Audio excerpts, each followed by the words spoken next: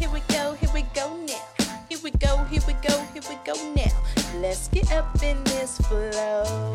With me, your host, Joe. Welcome back, everyone, to another episode with me, your host, Joe. Wow. So we had an amazing topic last week on vulnerability. And one of the resources that I forgot to mention was a book by one of my favorite authors and researchers, Dr. Brené Brown. The book is called The Power of Vulnerability. And you can get that joint on Audible for $1 credit. Not only that, the Audible comes with a PDF for you to do the work as you read the book or listen to the book. I highly recommend that you all check this joint out. And I'm hoping that in the future, I will be able to start a book club so we can tap into these books together.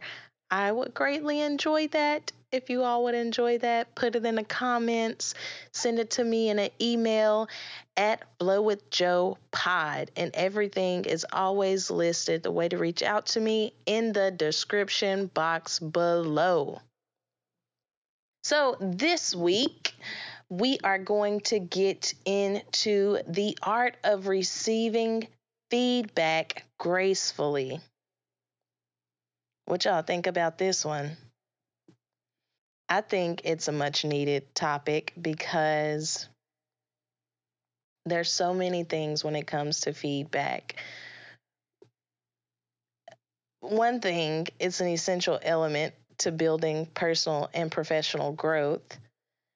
And we learn from feedback, right?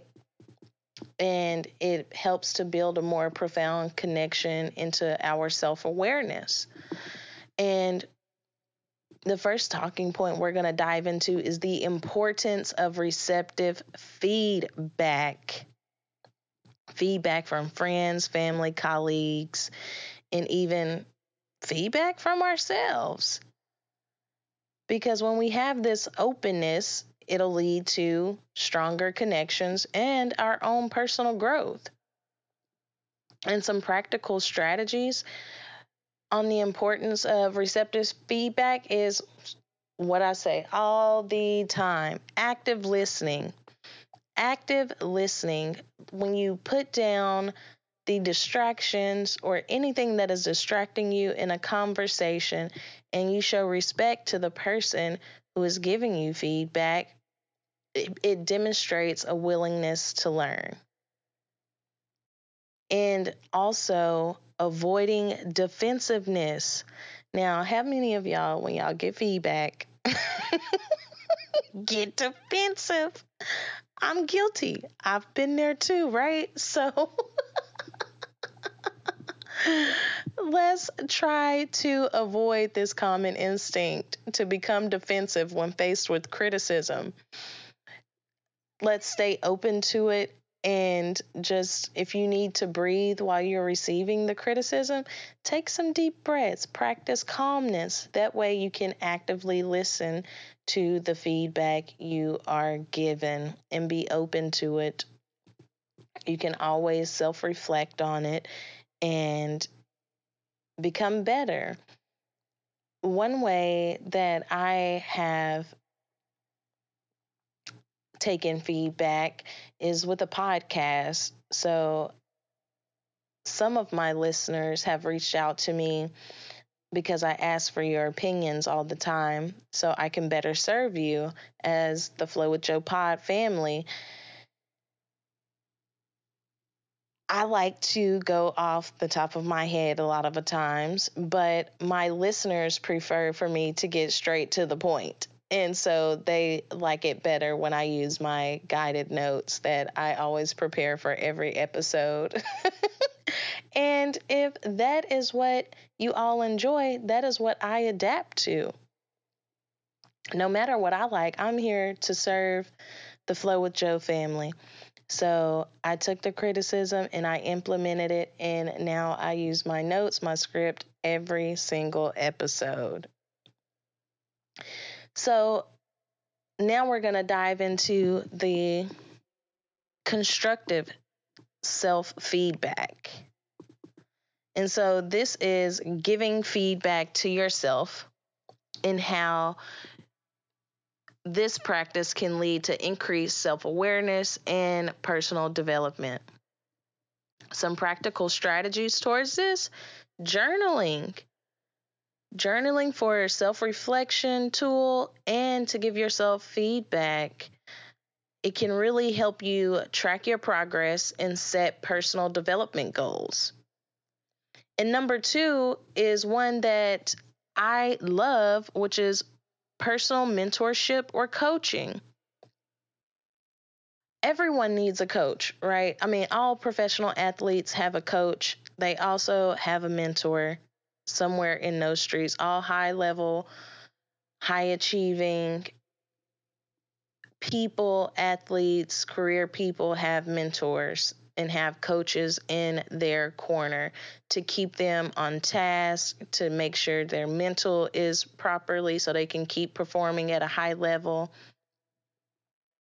and also just to keep delivering excellence and have someone to be there to hold you accountable and to guide you along the way. So I highly encourage you in this journey, if you can, to seek mentorship or coaching and receive structured feedback. And if you are getting mentorship or coaching, please share your story with me, because I would like to start a segment, like a Q&A segment on the show where you guys ask me questions. I'll answer them live on the show, or you guys share a personal story with me and I'll share it on the show, and your name never has to be mentioned. So please hit those description notes and reach out to me at flowwithjoepod@gmail.com. So to have better self-awareness and relationship building, definitely consider mentorship and coaching. So I hope this was helpful for you all. And I hope it helps to build on your personal and professional development, to fostering stronger relationships, increasing your self-awareness, so you can continue to shape your character. Until we meet again next time, toodles, my beautiful poodles.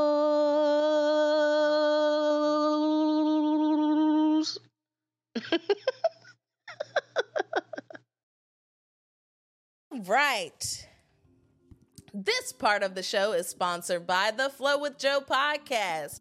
And I want you all to go over to Amazon.com, BarnesandNobles.com, and purchase my new children's book, Tooth Fairy's Legacy.